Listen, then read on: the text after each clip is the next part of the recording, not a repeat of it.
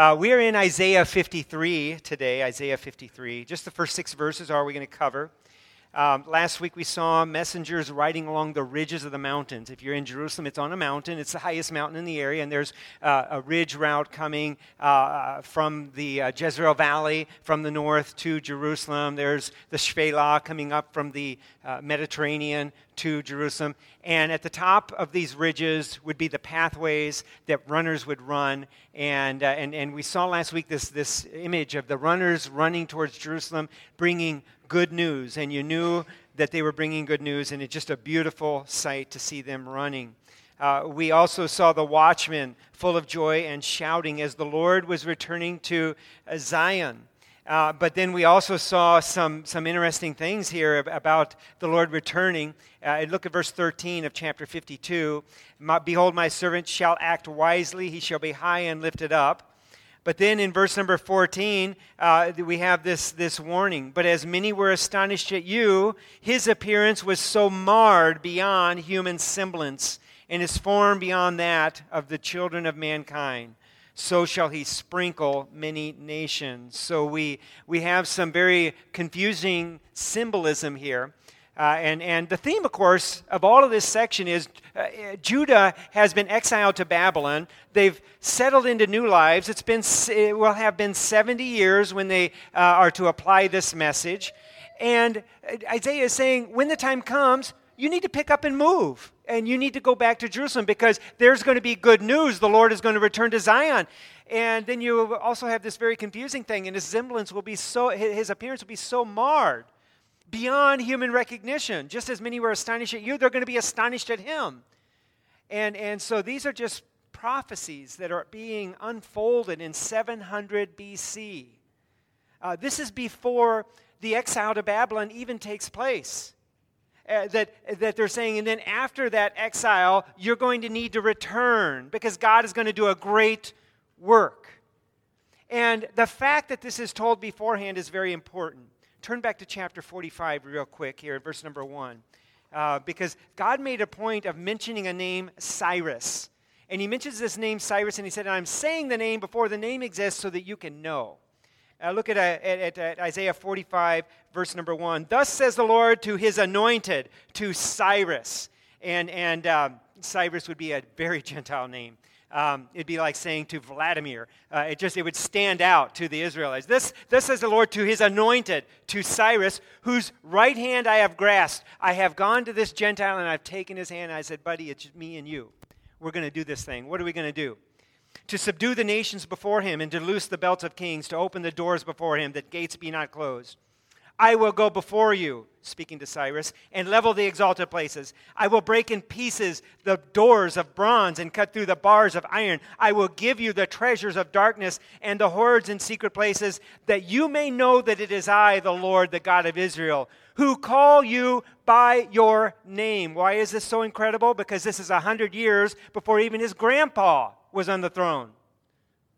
And verse number 4, for the sake of my servant Jacob and my chosen Israel, I call you by name.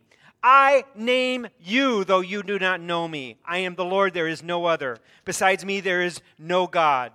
I equip you, though you do not know me, that people may know from the rising of the sun and from the west, that there is none besides me. I am the Lord, and there is no other. I form light and create darkness. I make well-being and create calamity. God is not hiding from the calamity in your life. He purposes it. I am the Lord who does all those things. And the fact that this was written 700 years before Jesus Christ and 100 years before Cyrus even exists, that's a big deal.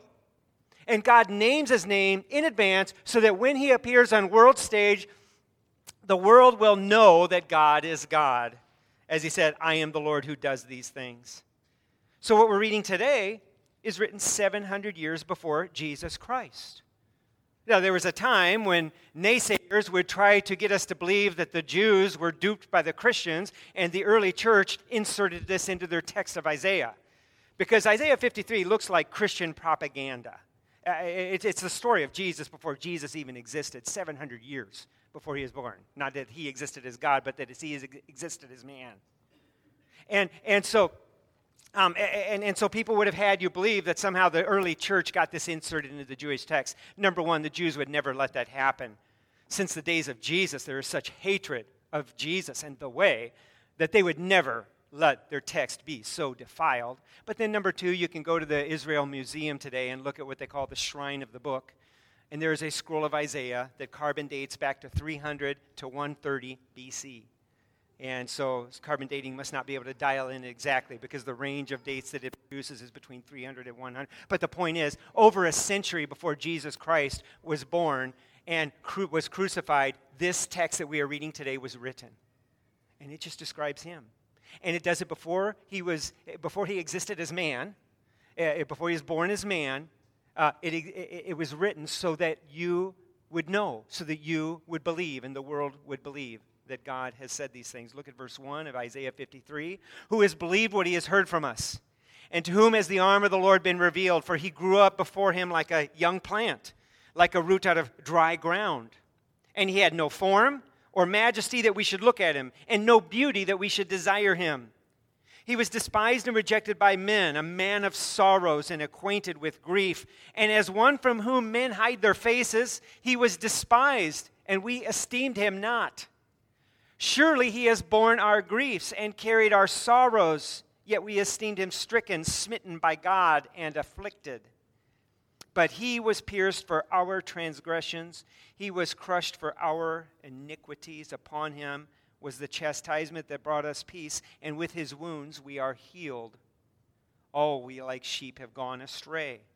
We have turned everyone to his own way, and the Lord has laid on him the iniquity of us all. Let's pray.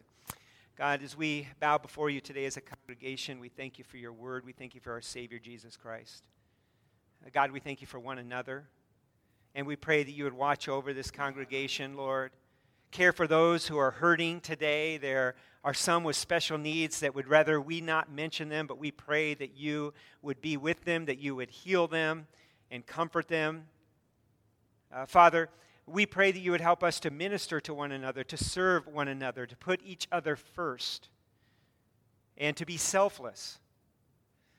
Father, as we consider the prophecy before us, I pray that you would build our faith, that what happened in 33 A.D. was truly prophesied in 700 B.C. and nails it to the letter. Exactly what happened to our Savior, exactly what happened to the King of Israel, the Messiah, Jesus. Lord, bless us as we study. Help us, Lord, to grow in our faith. And God, just as Israel needed to return to the land and do the hard work, there are hard things in front of us that we must do as well. We must love one another. We must love the lost. We must glorify you in an evil generation. We must fight against sin in our lives, and I pray that you'd equip us for this. In Jesus' name, amen. As we begin our study here today, Isaiah questions the believability of the servant's profile in verse 1. He says, who has believed what he has heard from us, and to whom has the arm of the Lord been revealed? Of course, this all comes out of chapter 52, verse number 3, behold my servant. We're looking at the servant, and Isaiah says, by the way, Isaiah 52, verse 14, then talks about his appearance being so marred beyond human semblance. So it's a message of rejoicing. The king is returning to Jerusalem, but it's a message of confusion because he's going to be so marred beyond human recognition. And so Isaiah asks this question, who has believed what he has heard from us? That could also be translated, who would believe this? Who would believe this? Things that are so astonishing that they are hard to accept and perhaps even hard to grasp. How would the king come back to Israel and yet be so marred as to be beyond human semblance?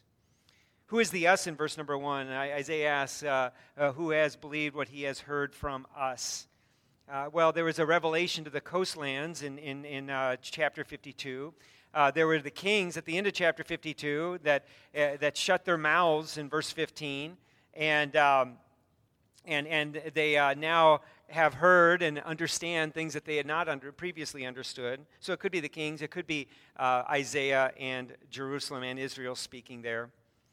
But it's important to pause and just to recognize that all of mankind is a bit skeptical toward the plan of God. that it is hard to grasp, that there is a natural-born skepticism. In fact, there is a natural-born enmity in our hearts against God.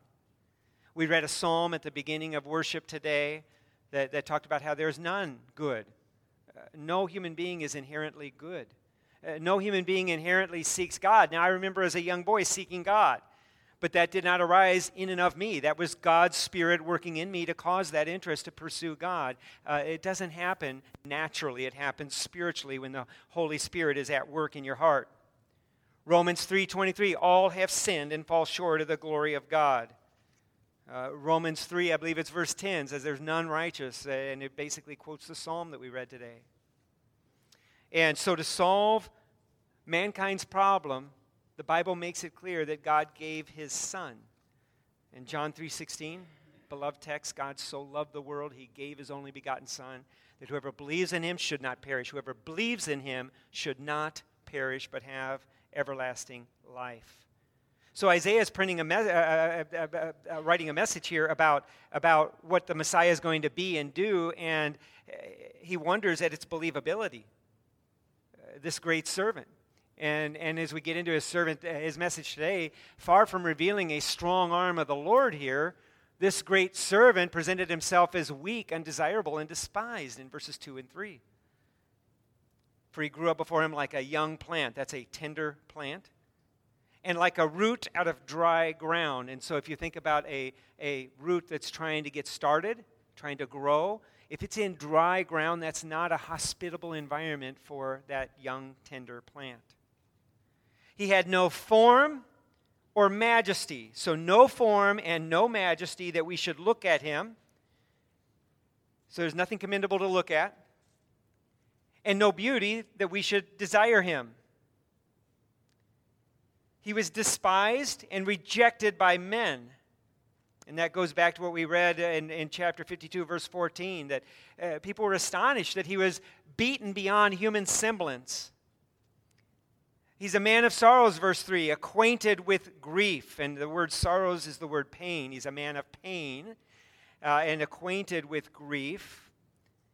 And as one from whom men hide their faces. So in verse 2, he had no form or comeliness, the beauty that we should look upon him. In fact, he was such, at least at some point, that men would just not even be able to look at the guy. The metaphor of a tender plant growing up out of dry ground speaks to the inhospitable environment in which our Lord was raised and in which he ministered as a man. He was a tender plant, which I would think speaks of weakness, vulnerability. He was raised in a position of poverty. He truly is the eternal royal king without a royal environment when he came to the earth. It could also refer to his level of outcast as a Jew. He was raised as the son of a woman who conceived him out of wedlock.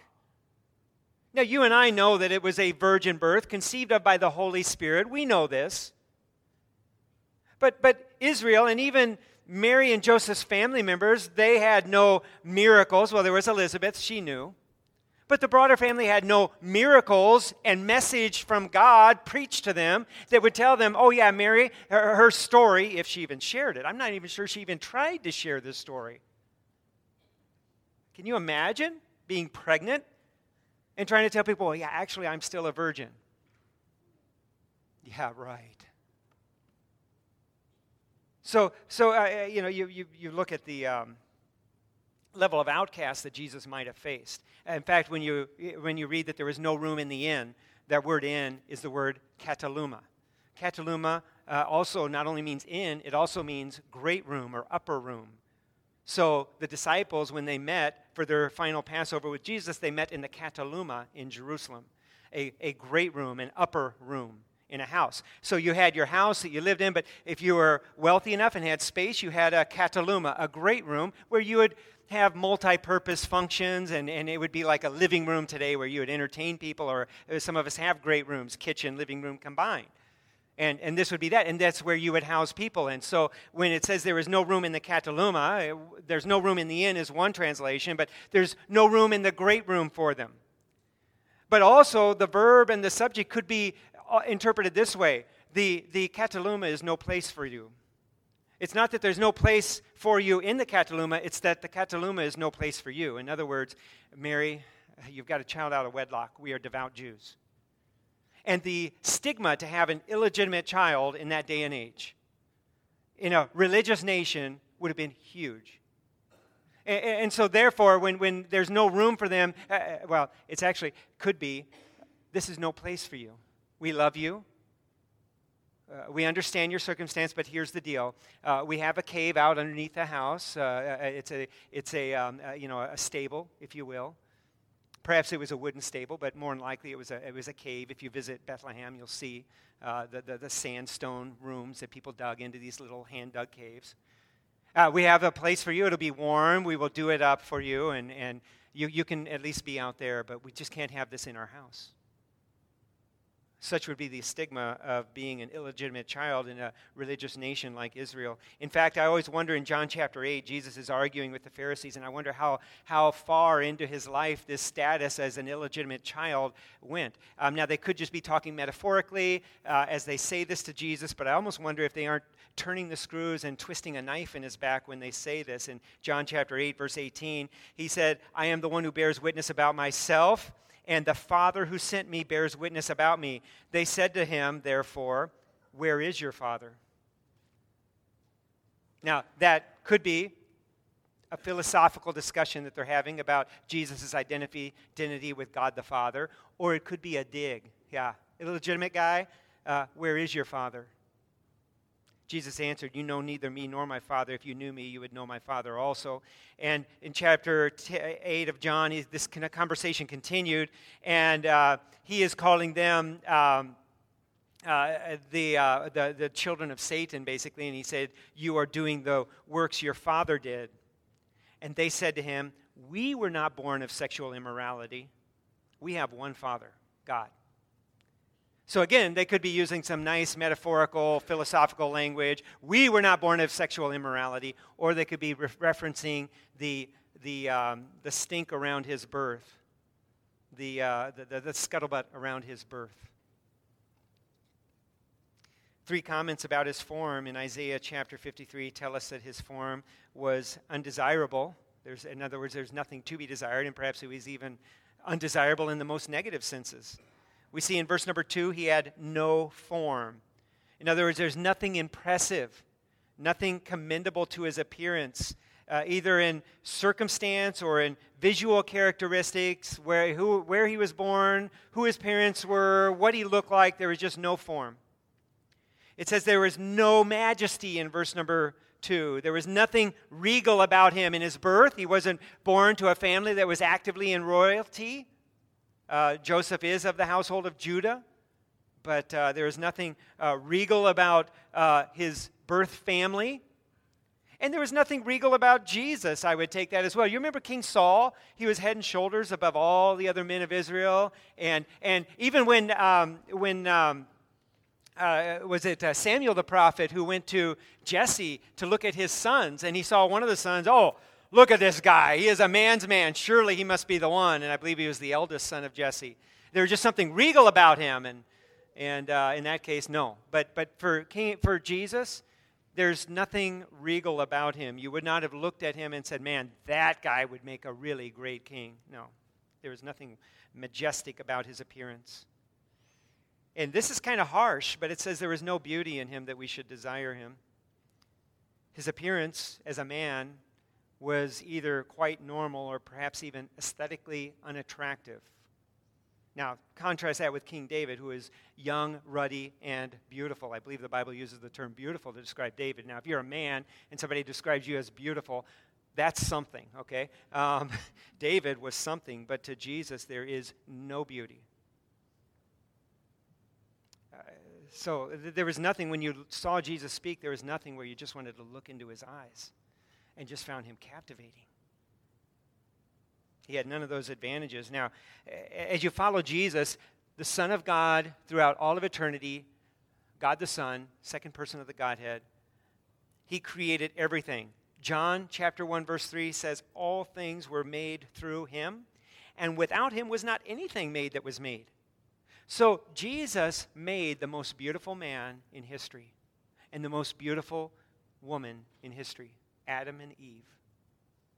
And he set up the DNA structure and sovereignly, I believe, controls the DNA construction so that the most beautiful man alive today was made by him. The most beautiful woman alive today was made by this Jesus.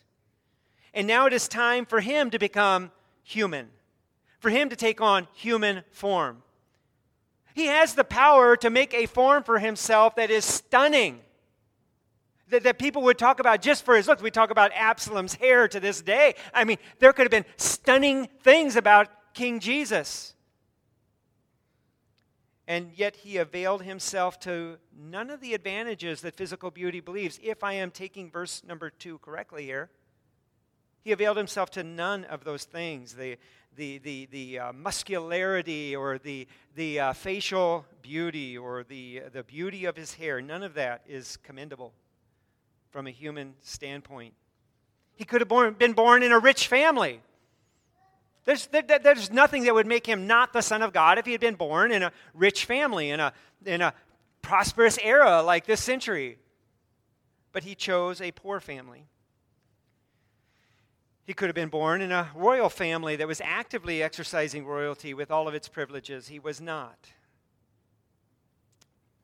This same Jesus calls you to a life of self-sacrifice. He calls you to a life of humility. He calls you to forsake selfish ambition. And even in churches, you can have selfish ambition. You can have desires that really at the core are selfish, such as wanting the preeminence, wanting to be up here, running your mouth, wanting to be up here singing. We need people to be up here preaching, teaching. We need people to sing. But there's a very careful sin you need to guard against, and that would be selfish ambition, wanting to be the one up front or the one in charge or the one people serve. Romans 12:10 says, "Let one another, or love one another with brotherly affection. Outdo one another in showing honor."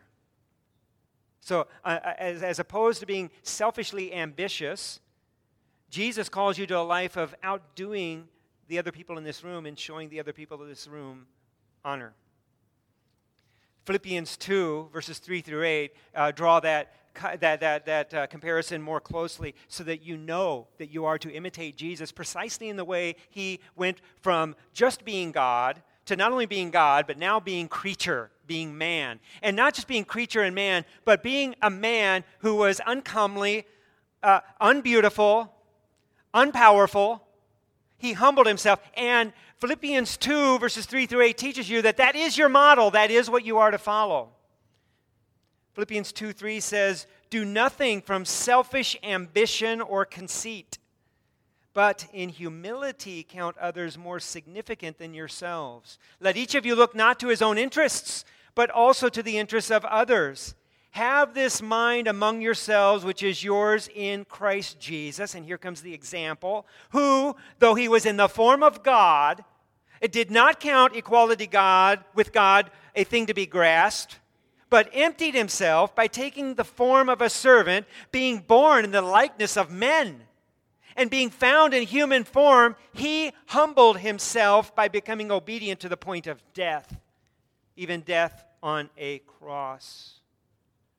So the example is there in Philippians 2, verses 3 through 8, that we are to forsake selfish ambition, conceit, which is just having a high opinion about yourself, and instead we're to be humble and count others better than us and look to their interests, because this is what Jesus did. And in this sense, he is an example to every believer today. Humble yourself. Lose the selfish ambition. Churches with people clamoring to be in this or that position. Lose the conceit. I also think that we want to be very careful about Christian celebrity. That's a bit of an oxymoron, Christian celebrity. You do not want to become a Christian celebrity because the things that you have to do to become a celebrity seem to run counter to this idea of humbling yourself and simply serving others. Now, there are some names we know in the kingdom that have become great names, people who have served God in commendable ways, and They just became known because of it. That happens, and when that happens, that happens. See, like the Apostle Paul, I don't think Paul set out from Tarsus saying, okay, I want to build a big ministry, and, I want to have all these churches throughout all these areas reporting back to me, and I want to, no, I think Paul he wanted to take the gospel to all of these communities, and when he was in a community, he was there. And he served in humility. In fact, he went and endured beatings and imprisonments, and it could have been over for him at any point the way he ministered. It really wasn't a good plan to build celebrity, to build a following of Paul. Now, as God used him, church to church, ministering where God had him, that yielded fruit. And it yielded, global fruit as far as his worldview at that time. But it was not that Paul went out and saying, I want to build a global ministry. His heart was to take the gospel where Christ had not been named. And God, get me to this town, and I'll plant churches, and then I will set them loose to serve you, autonomous local churches with elders.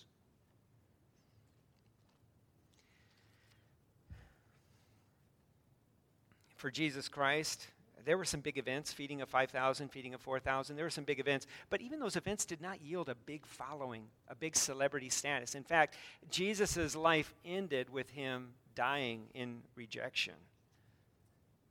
And so it seems like God has not chosen celebrity, concerts, and conferences to build his kingdom. Jesus said, I will build my church, and the gates of hell will not prevail against it. Now, biblically, when he says, I will build my church, he's talking about the universal church. But how does that manifest itself in the Bible? Through individual congregations. There are millions of congregations today.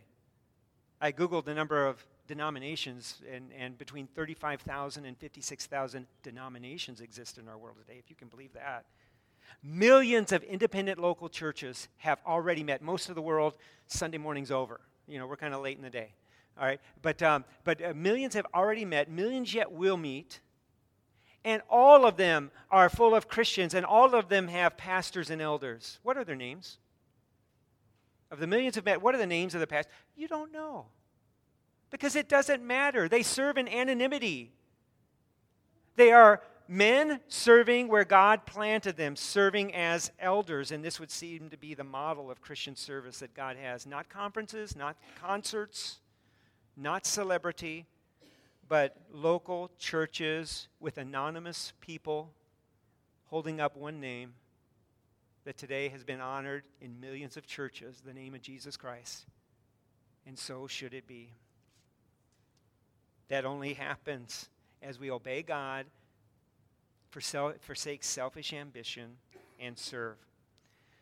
Verse number 3 says, he was despised and rejected by men, a man of sorrows and acquainted with grief.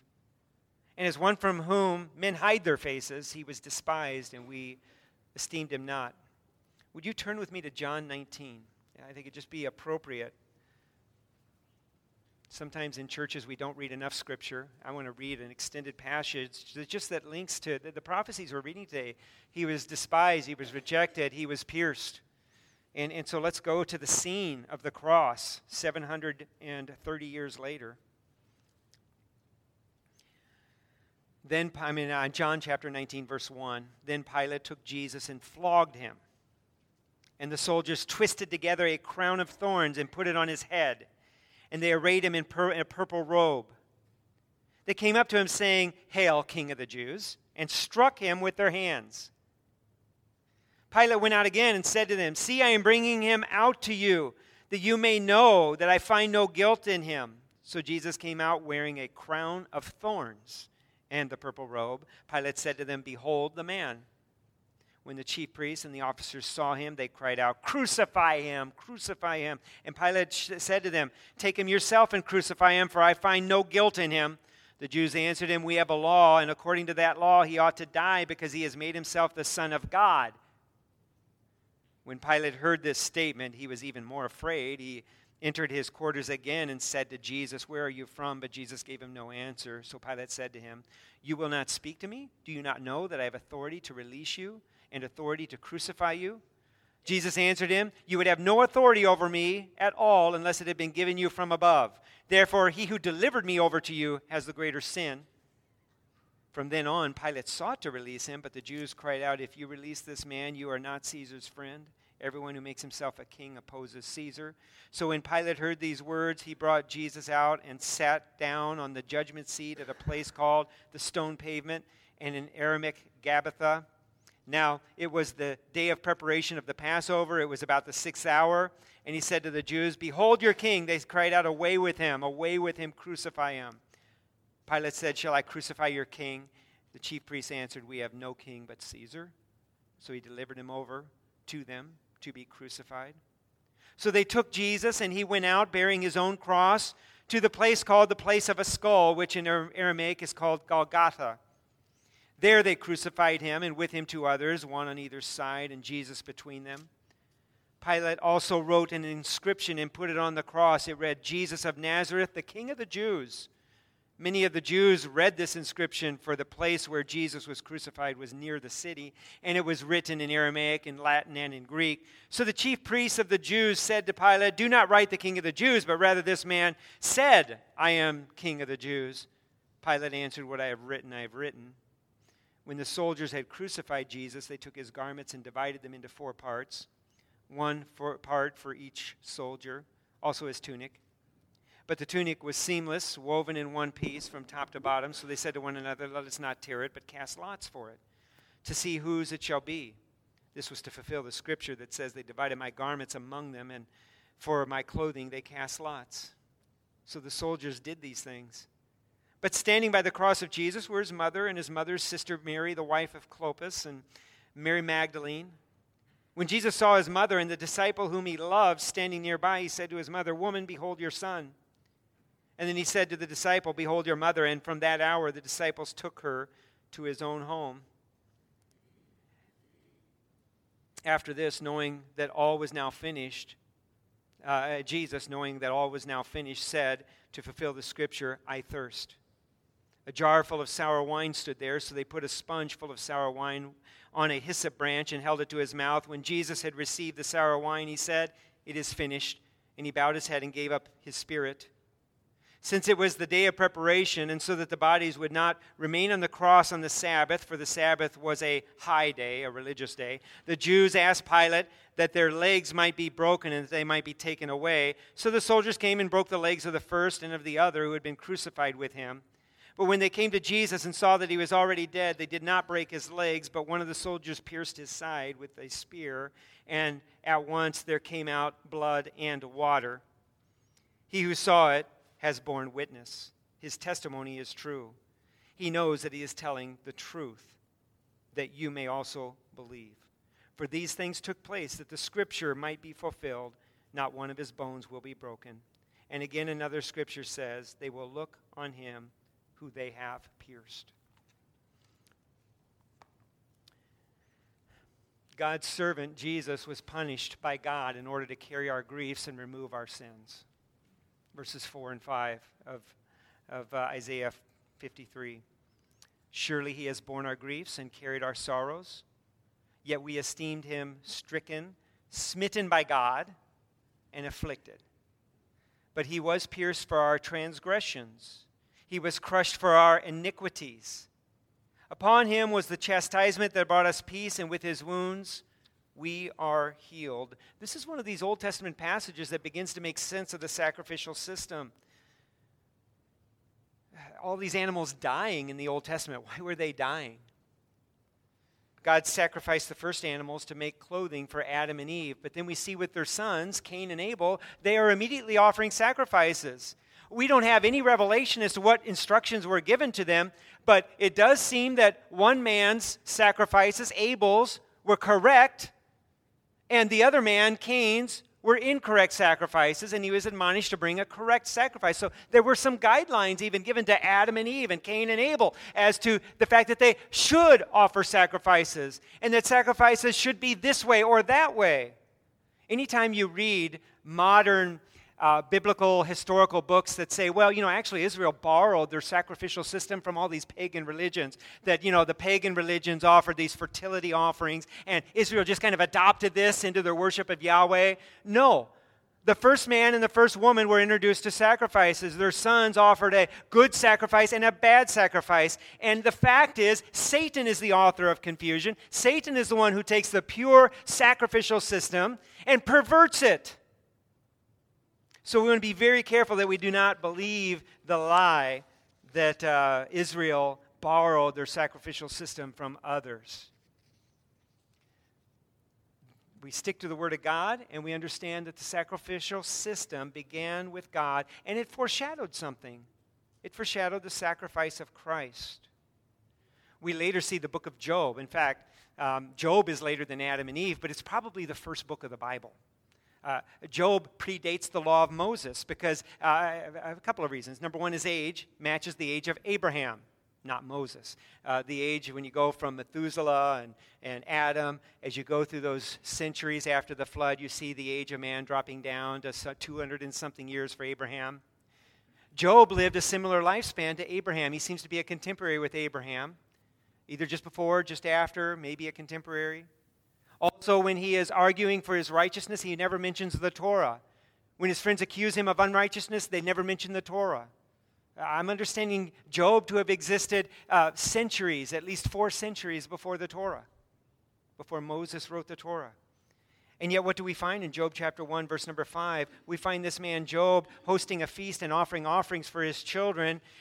For Job said in Job 1:5, it may be that my children have sinned. He is offering a sacrifice because it may be that my children have sinned. So here we have Job operating in a priestly function for his family, for his children's sins. Why were animals dying, and did they really take away sins? Hebrews 10 makes this clear to us. The sacrifices were a shadow of Christ, and no, they did not take away sins. They looked forward by faith to the one who would. Listen to Hebrews 10, verse 1. For since the law has but a shadow of the good things to come, instead of the true form of these realities, it can never, by the same sacrifices that are continually offered every year, make perfect those who draw near. Otherwise, would they not have ceased to be offered, since worshipers, having once been cleansed, would no longer have any consciousness of sins? But in these sacrifices, there is a reminder of sins every year, for it is impossible for the blood of bulls and goats to take away sins. Let's just repeat that. It is impossible for the blood of bulls and goats to take away sins.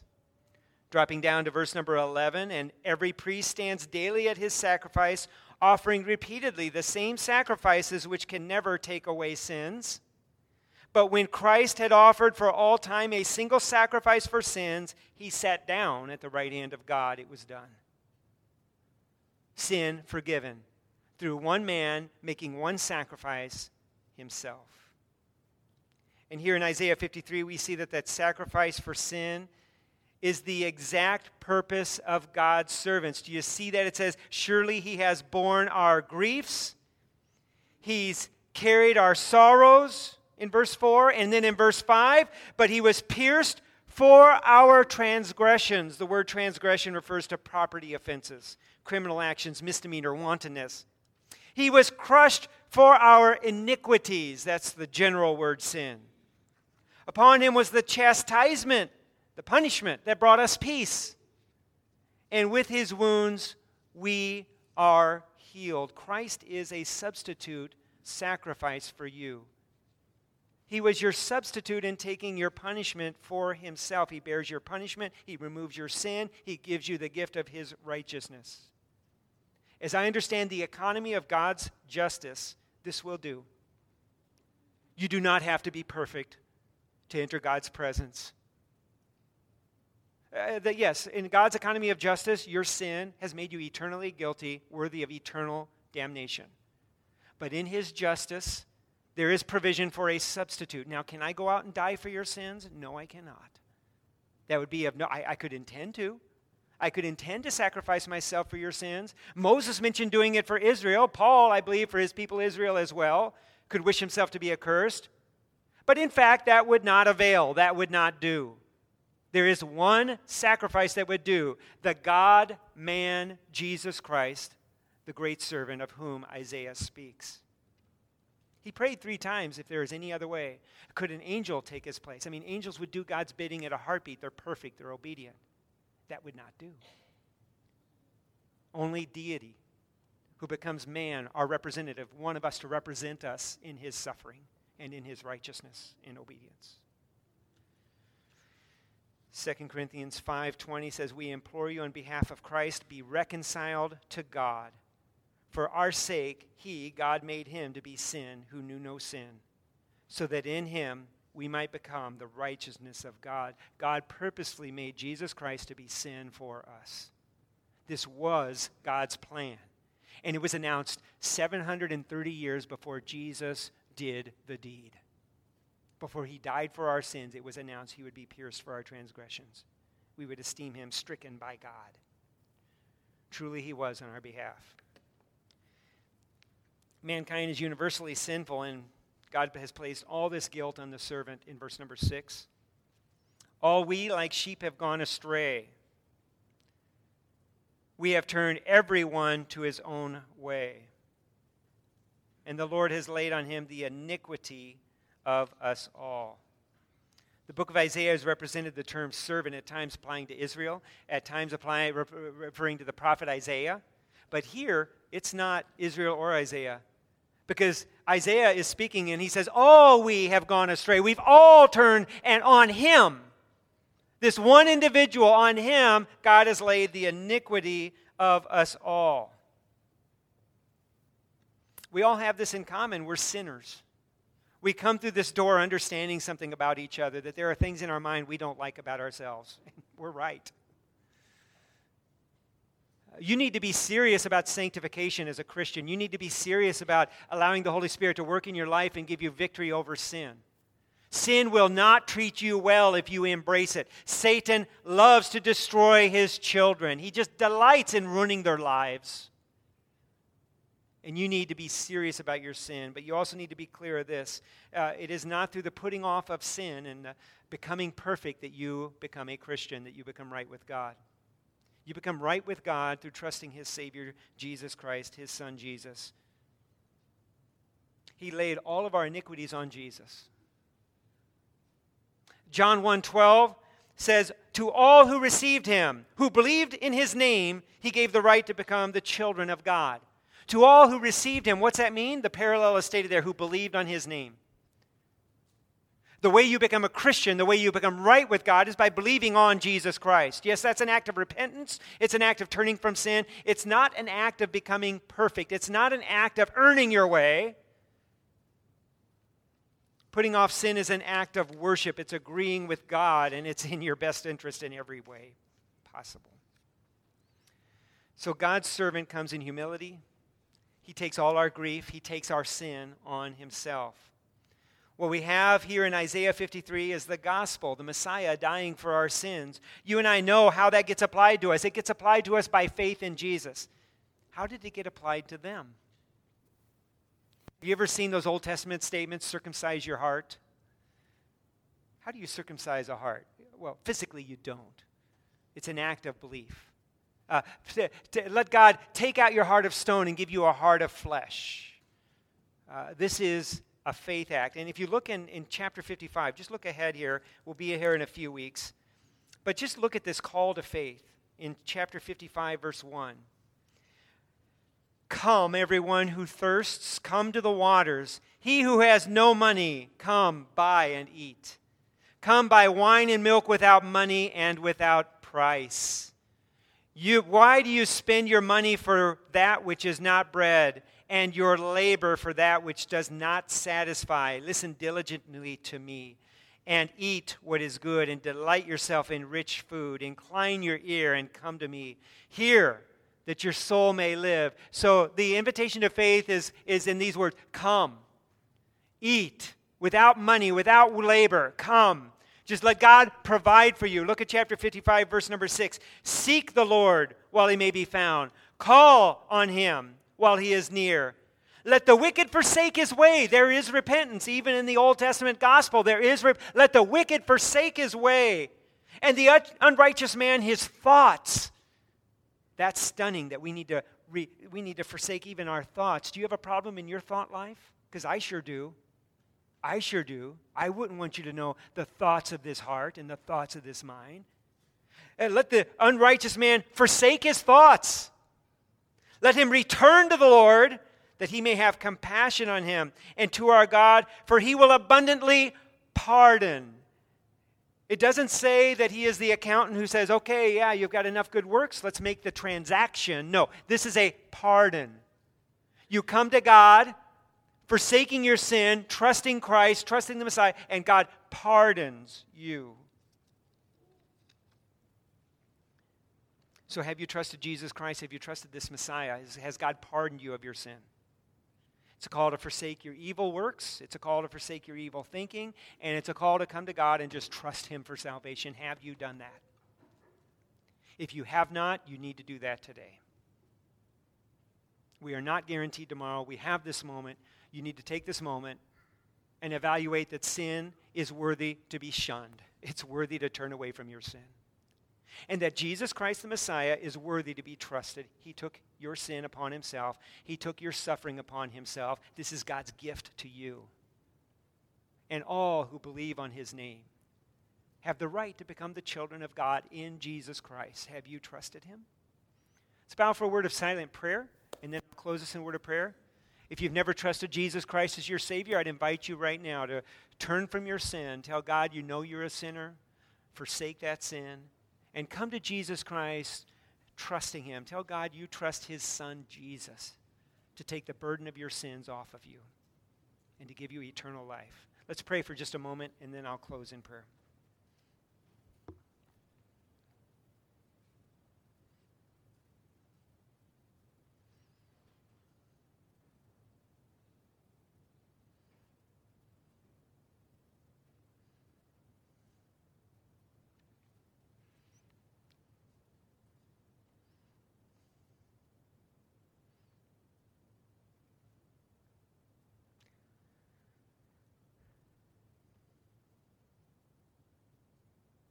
Heavenly Father, we approach you. You are holy. And we are a room full of people who've played around with sins, various sins, and many times gotten burned and embarrassed by our sins. We've had the consequence of our sins revisited upon us. And God, we know enough, even experientially, to know that sin does not pay in the end, that it is an embarrassment for a reason. And God, we also know that sin works death into this world. There are relationships today that are dead because of sin. Father, there are hearts that are dead because of sin, that can't even process good, right from wrong, because of sin. And Lord, your word tells us that because of sin, there is disease and death and hardship in this life. And God, we see it, we experience it, we hate it. But Father, we do not blame you. We would say that you are right and righteous, that you warned mankind in the Garden of Eden that sin would bring a curse of death the day we disobeyed you. And so here we are. And Father, your word also tells us that sin works eternal death, that there is a hell. And that once we enter hell, there is no rest day or night. There is no going to sleep and be waking up refreshed the next day to endure another day, as there is in this life. That, Father, it is eternal misery without a break, without rest. And that, Father, this is good and righteous, for all sin is ultimately against you, and you are perfect, holy, and infinite in your being. The slightest slight of your name, Father, is worthy of eternity in hell. Father, these things are all true. And in the midst of all of this, you are loving and merciful, and you gave your Son Jesus to die for our sins. You placed all of our sin upon Him. You made Him to be sin for us. He's God, He's man now, and He's sin as well on the cross. Enduring the shame and despising it, discounting the shame for the glory that was set before Him. Father, we thank you for the work that you have done on the cross. We thank you for your Son, Jesus. Jesus, we thank you for your love and obedience to us. You loved us. In obedience and love for your Father, you obeyed His will. And the two of you are surely one. Father, we thank you for your goodness to us. I pray that everybody who understands the gospel today understands that these things were written 700 years before they happened. And to the T, you have fulfilled them. Why? Because you're God and you wanted us to know. Why? Because you wanted us to be built up in our faith. So God, I pray that you would do that today, that every believer here would grow in faith, and that if anyone was lost, that they are now trusting Christ as Savior and have new birth and new life in Jesus. Thank you in his name. Amen. This time I'm going to ask Ben to come and lead us in